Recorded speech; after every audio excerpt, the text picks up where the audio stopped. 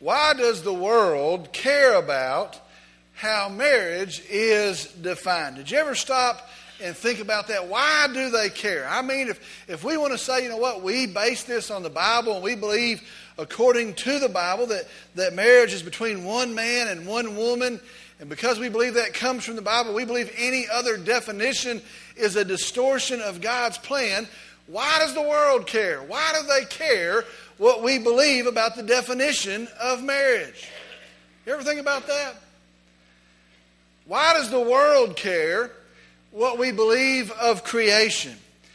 Why does the world care that we hold the belief that it was created by God? The world was created by God. And not only that, it was created by God, but God Himself recorded how He did it. He explains how He did it. And why does the world care if we believe that and we base our thoughts on creation upon that? Why does it matter to the world? Why do they go and petition the courts that might not spread and that they might stop that? Why do they go to the school board down in Austin and try to change that and to deride and to mock that? Why do they care what opinion we have of creation? Why do they care if we believe this is God's Word? You ever stop and think much about that? Why do they care if we believe this is God's Word? What's it to them? Why would they care? And why do they care if we believe this is the Word of God? And so it holds the authority of God's speech to us. And why do they care if we deem it to be the truth? And so we decide to base our lives upon that. Why do they care? Why do they spend so much time debating that? And why do they relentlessly portray it as an ignorant superstition? Why does the world care if we believe this is the Word of God? Why does the world care if we believe that all lives matter? Why does the world care that if we believe that even from the very earliest life, unborn life, to the oldest life, to every race and color of person, every people group, why do they care what we believe and why we hold value in that? And why does the world want to come and exclude some? And you look today and the world says, oh, we're inclusive, but some of these groups they want to exclude. Why does the world care the value that we place on life? Why does the world care? You ever stop and wonder today why there is such resistance? Why is there such resistance? Why all the fuss? Why do they really care what we believe about these issues? Listen to me today. Hear me today. It is because, as followers of Jesus Christ, all of these issues have gospel implications. And the world has an issue not with what we believe. They don't care what we believe. The world has an issue not with what we hold as true. They don't care what we hold as true. The world has an issue with the gospel of Jesus Christ. And that's why they care. Today in our message, we're going to address this truth. Today, as we continue our study here in Luke chapter 12, our sermon is entitled, When the Gospel Divides. When the Gospel Divides. We're going to be in Luke chapter 12, looking at just two verses, verses 11 and 12. Again, Luke chapter 12, today two verses, verses 11 and 12. When the Gospel Divides. I'm going to ask if you'd stand with me in the honor and the reverence of the reading of God's Word. Luke chapter 12, verses 11 and 12. Jesus is speaking and He says this. When they bring you before the synagogues and the rulers and the authorities, do not worry about how or what you are to speak in your defense or what you are to say. For the Holy Spirit will teach you in that very hour what you ought to say. Let's go to the Lord in prayer. Dear Heavenly Father, we come today and I'm thankful for You. I praise You. I worship You. I'm thankful that You love us. I'm thankful that through Christ we can have a new start today. We can be forgiven of the sins that we've committed against You. I'm thankful that we can have peace today, that we can have hope that endures today. I'm thankful that we can set down a huge weight that we carry around under the condemnation of our sin, and that we can leave here at rest with You. I thank You for that. I pray now that as we have witnessed these testimonies, we've seen the testimony of baptism, as we've come and praised you through music, and now as we begin to hear your word, I pray that you've been glorified, and I pray now that you would move in our midst. And God, that's what we need today, is a movement of God in our midst. I pray that whatever would hinder that would be removed. I pray that whatever would usher that in, again, that we would come and we would wisely seek that. But I pray that in this hour, your hand and your face would be evident. We love you, and we praise you, and I pray in Jesus' name, amen. You may be seated.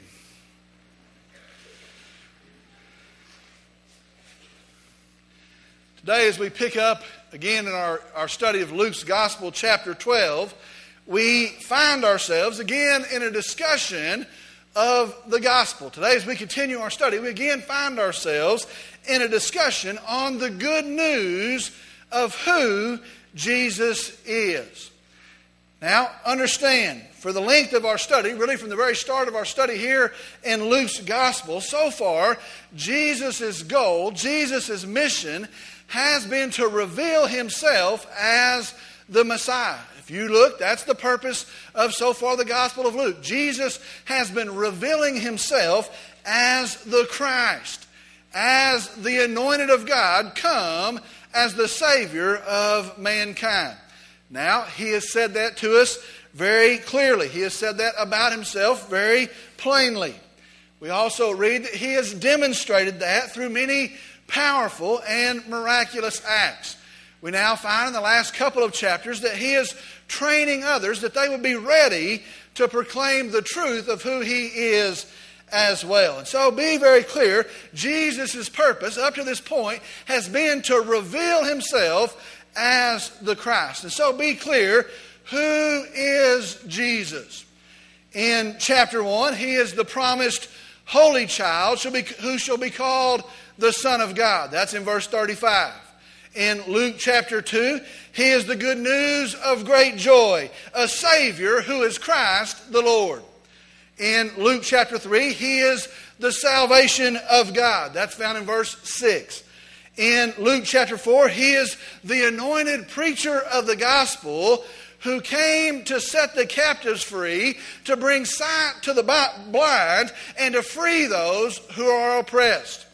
In Luke chapter 5, he is the healer, confirming the truth that the Son of Man has the authority to forgive sins. That's found in verse 24.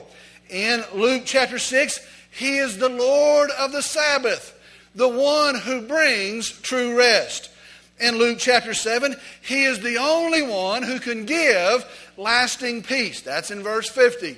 Then in Luke chapter 8, he is the one who can calm the very waves, causing the men to ask, who is this who commands even the winds and the waves? That's found in verse 25.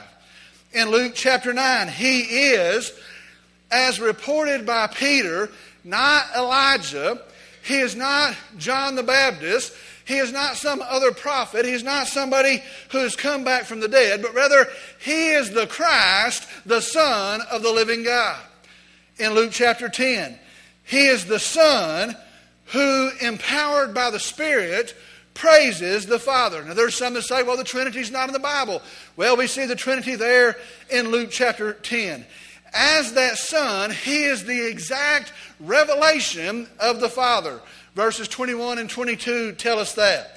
Then in Luke chapter 11, he is the victor over Satan. He has defeated Satan. He is the sign of Jonah, and he is the one who can clean not just the outside of a man, but the inside as well. Then, as we move into Luke chapter 12, he is the judge with the authority to cast into hell. Friends, in these 12 and a half chapters, Jesus has made it very clear he is the Christ.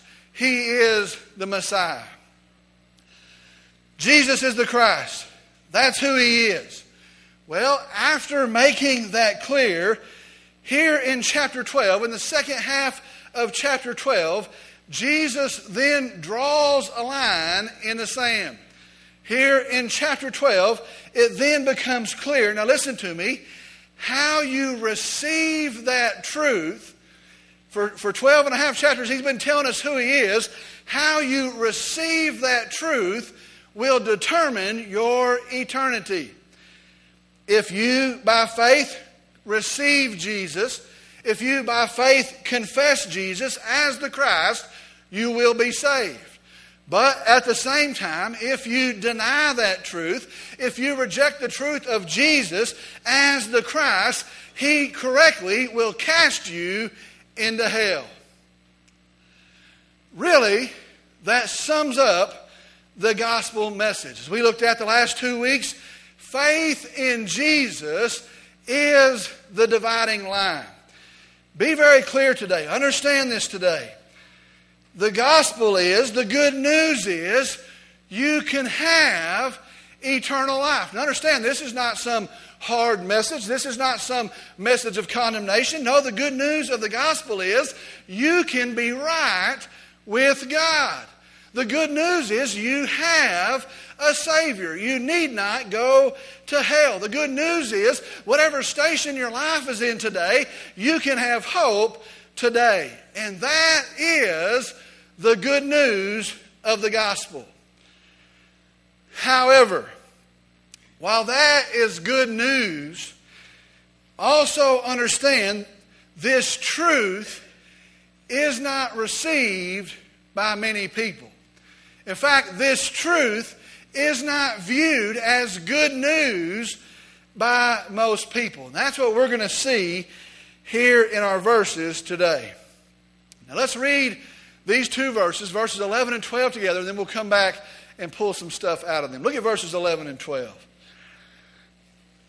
Jesus is speaking, continuing, and he says this: when they bring you before the synagogues and the rulers and the authorities, do not worry about how or what you are to speak in your defense or what you are to say.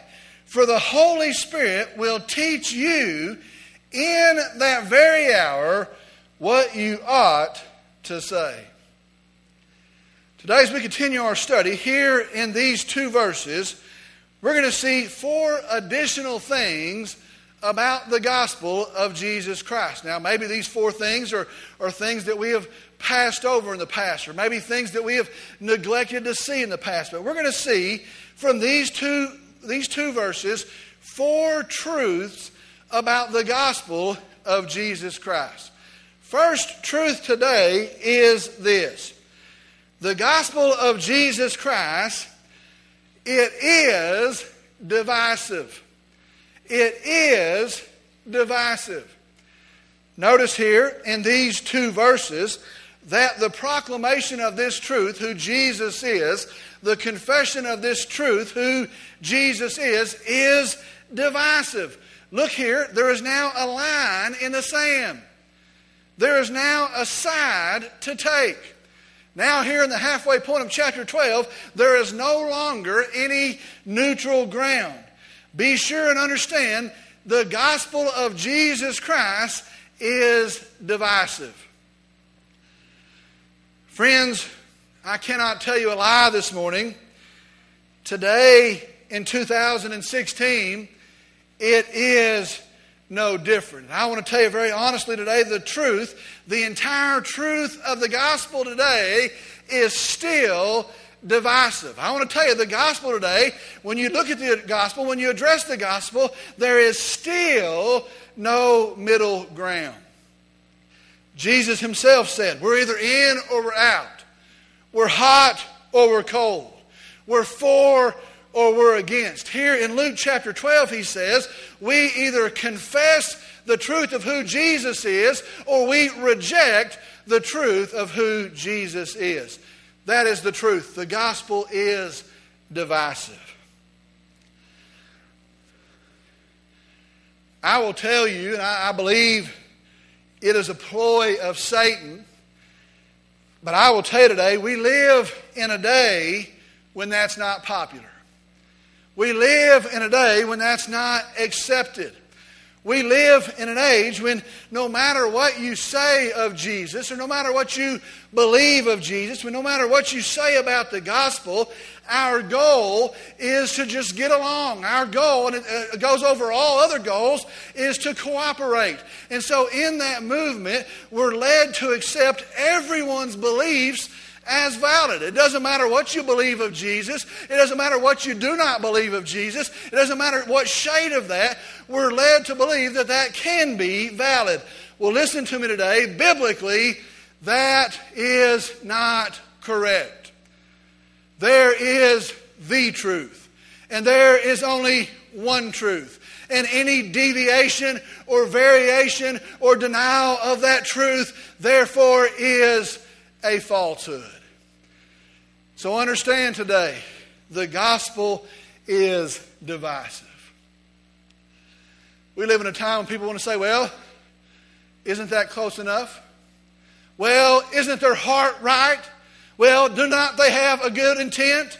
Well, it's not that much different than the true gospel revealed in Scripture, and we want to accept it all. Biblically, that is incorrect. There is but one truth, and it is God's truth.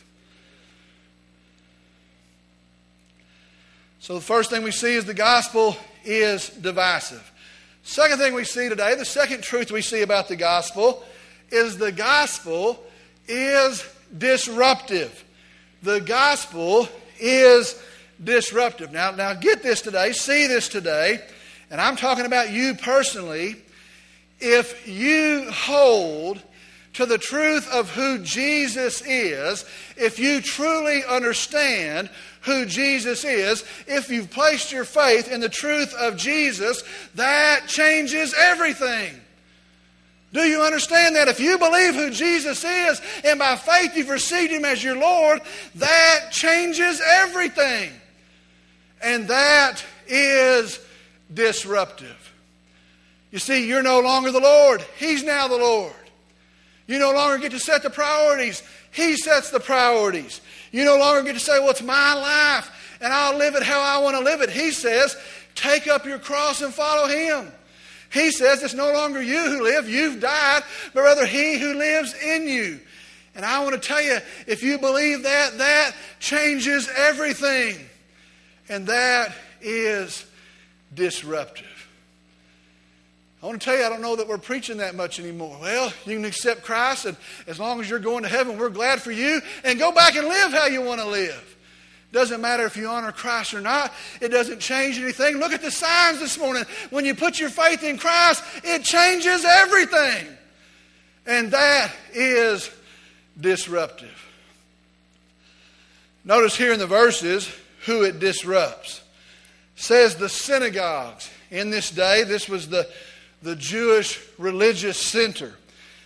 If Jesus is who He says He is, you know what? It messes up the religious systems of the day. And if the confession of who Christ is true, it messed up their religious practice. Well, guess what? It's not much difference today. If Jesus is who He says He is, it's going to mess up a lot of religious practice.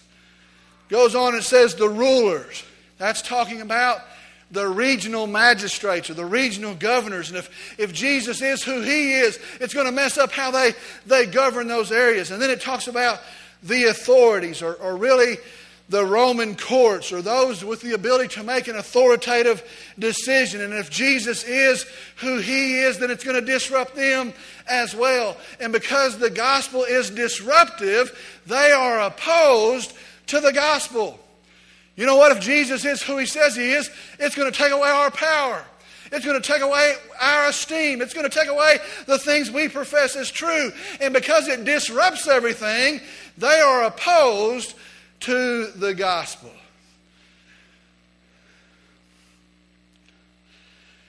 Look at our nation. And I don't know how much TV you watch. Most of it's just garbage today anyway. But look at our nation. Very sadly, almost every major decision, and look at it, almost every major ruling, almost every major movement in the last 60 years has been opposed to the truth of who God is and in direct opposition to the gospel of Jesus Christ. And that's in the United States of America. I'll just tell you today, and I watch all this garbage, all the election stuff and this and that. I'll just tell you today, it doesn't matter who we elect. It's going to just get worse because the gospel of Jesus Christ is disruptive. And let me just go ahead and add to that. Praise God that it is, because we cannot be the same any longer. The gospel is disruptive. It changes everything. So we see here, the gospel is divisive. The gospel is disruptive. Third, we see now the gospel, it is detrimental. It is detrimental. Now let me just go ahead and tell you, this may end up being the most unpopular message I've ever preached. You sit there and say, well, hey, I thought if we accepted Jesus, there's going to be health and wealth and prosperity. And now you're telling me that the gospel is divisive. It's going to cause problems. It's disruptive. It's going to change everything. Now you tell me it is detrimental. Won't find any bestseller books on that. Look at what it says. When. Don't miss that. One other translation says whenever. When. Listen to me. What that means is this. If you're a faithful follower of Jesus Christ, if you're standing upon the truth of who Jesus is, you will be brought into a situation that you're going to have to defend your faith. It says when. Notice it says here, in your defense. The words that you're going to speak in your defense. See the meaning behind that, in your defense. Understand, they're not asking what they believe of Jesus because they want information. They're not asking what they believe of Jesus because they want to start a conversation or a discussion. Understand, no, because it is divisive, because it is disruptive, now for Christians, it's about to be detrimental. Be sure you understand this. For this confession, Jesus was beaten and He was crucified. It was for this confession that He died. Understand, for this confession, Peter was jailed. He was beaten. He was crucified upside down. Understand, for this confession, James was beaten and his head was smashed in with rocks for this confession. For this confession, Paul was persecuted greatly, and he was jailed and he was beaten many times savagely, and then one day he was beheaded. Understand, for this confession, Christians throughout all of the ages of time, they've been chased and they've been persecuted and they've been chopped into pieces and they've been burned and they've been drowned for this confession. Understand that today in 2016, for this confession, there are Christians who are being jailed. There are Christians whose families are being drug away and raped. There are Christians today who are being crucified and beheaded. Yes, the truth is, the gospel is detrimental. Jesus doesn't try to hide that. The gospel is detrimental.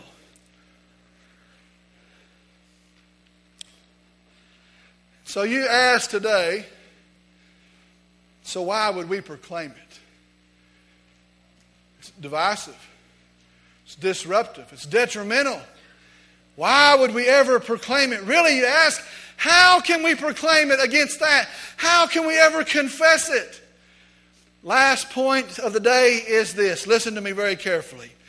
The gospel of Jesus Christ, the gospel of God's love through us through Jesus, the gospel by which men are saved, listen to me today, is divinely empowered. Do you see that? The gospel, the good news of Jesus Christ is divinely empowered.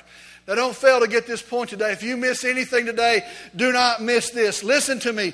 The proclamation of the gospel, the confession of the gospel, what we believe of Jesus Christ is divinely empowered. Verse 11 and 12 says this. Do not worry. In the Greek, it literally means Do not let your anxiousness grow. Do not build in worry. Do not build in anxiousness. Do not worry how to speak. How are you going to do it? Do not worry what you're going to speak. Do not worry what you're going to say. The Bible says the Holy Spirit will teach you in that very hour.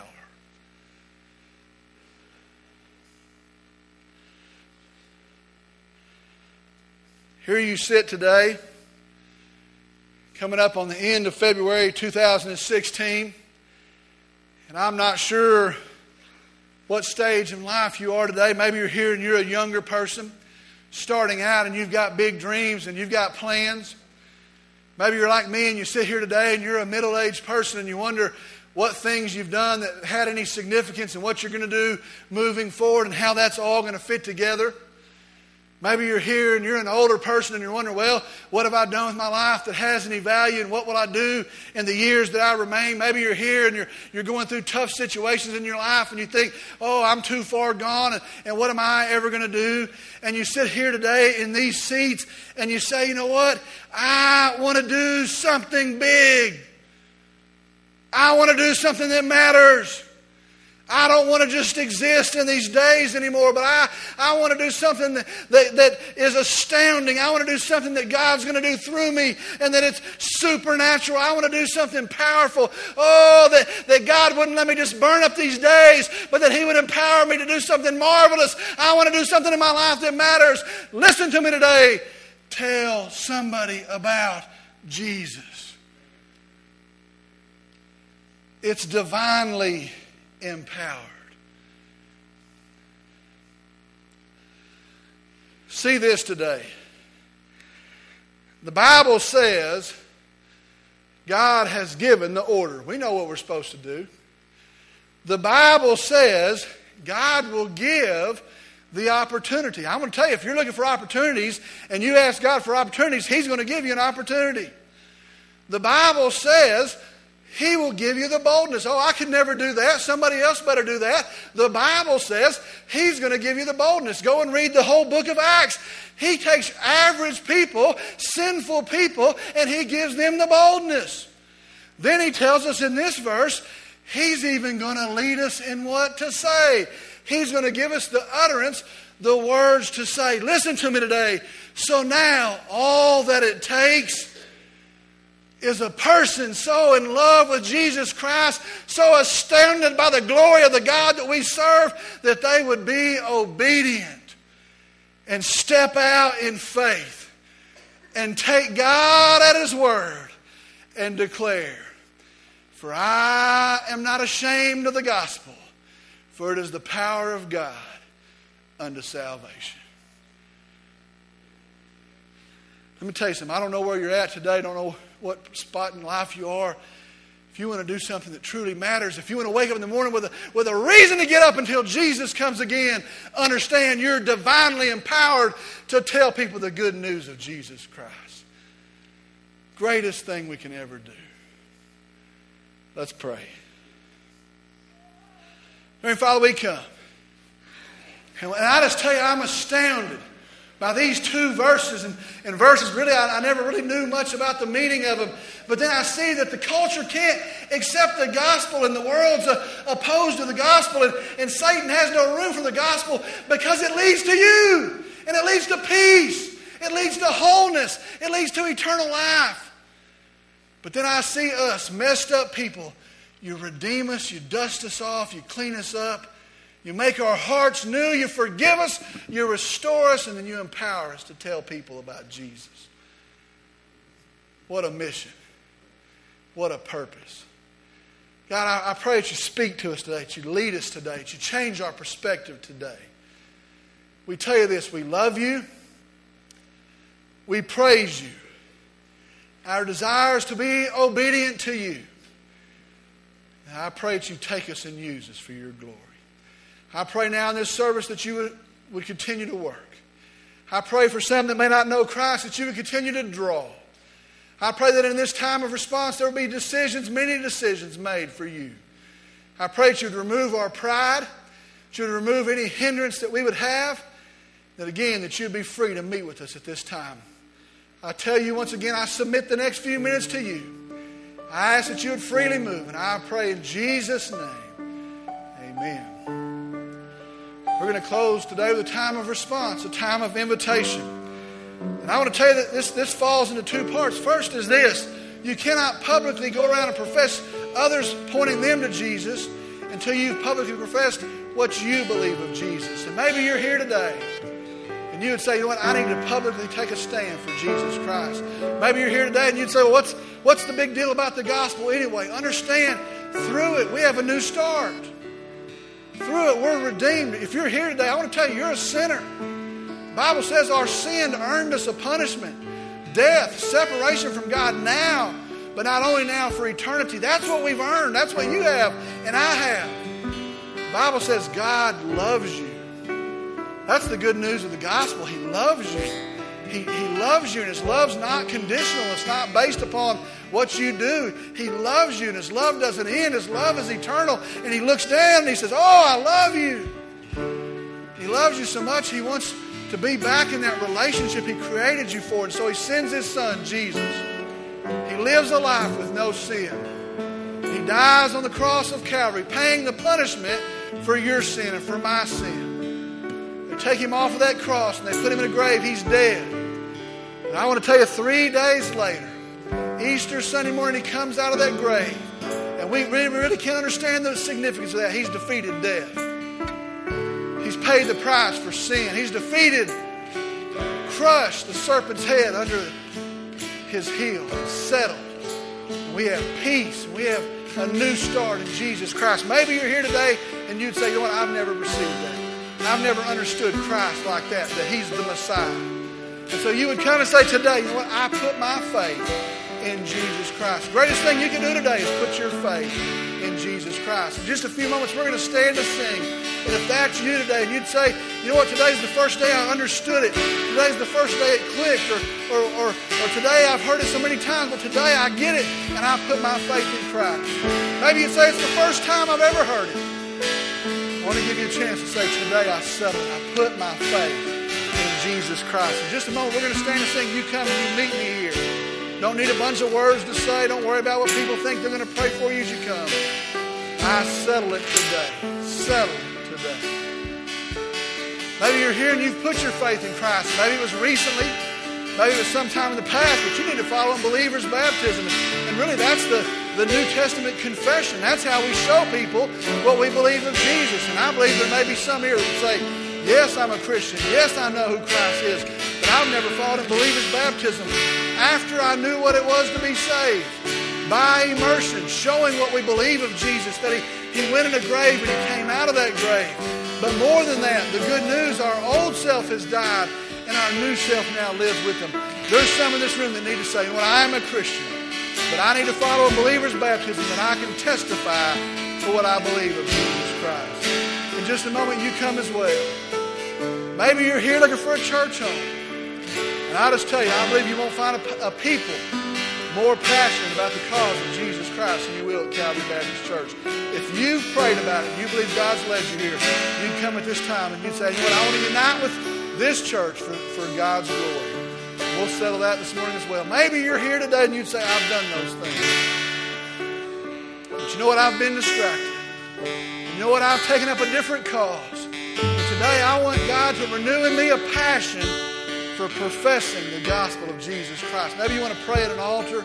Maybe you want to pray here with me and just say, God, give me a renewed passion that I would stand not ashamed of the testimony of what I believe in Jesus Christ. Let this day be a turning point in your life. We're going to stand and sing. If you have a decision to make, you step out. You come on. I'll meet you here at the front. As we stand and sing, you step out. You come on. I'll meet you here at the front. Settle it today. Settle it today.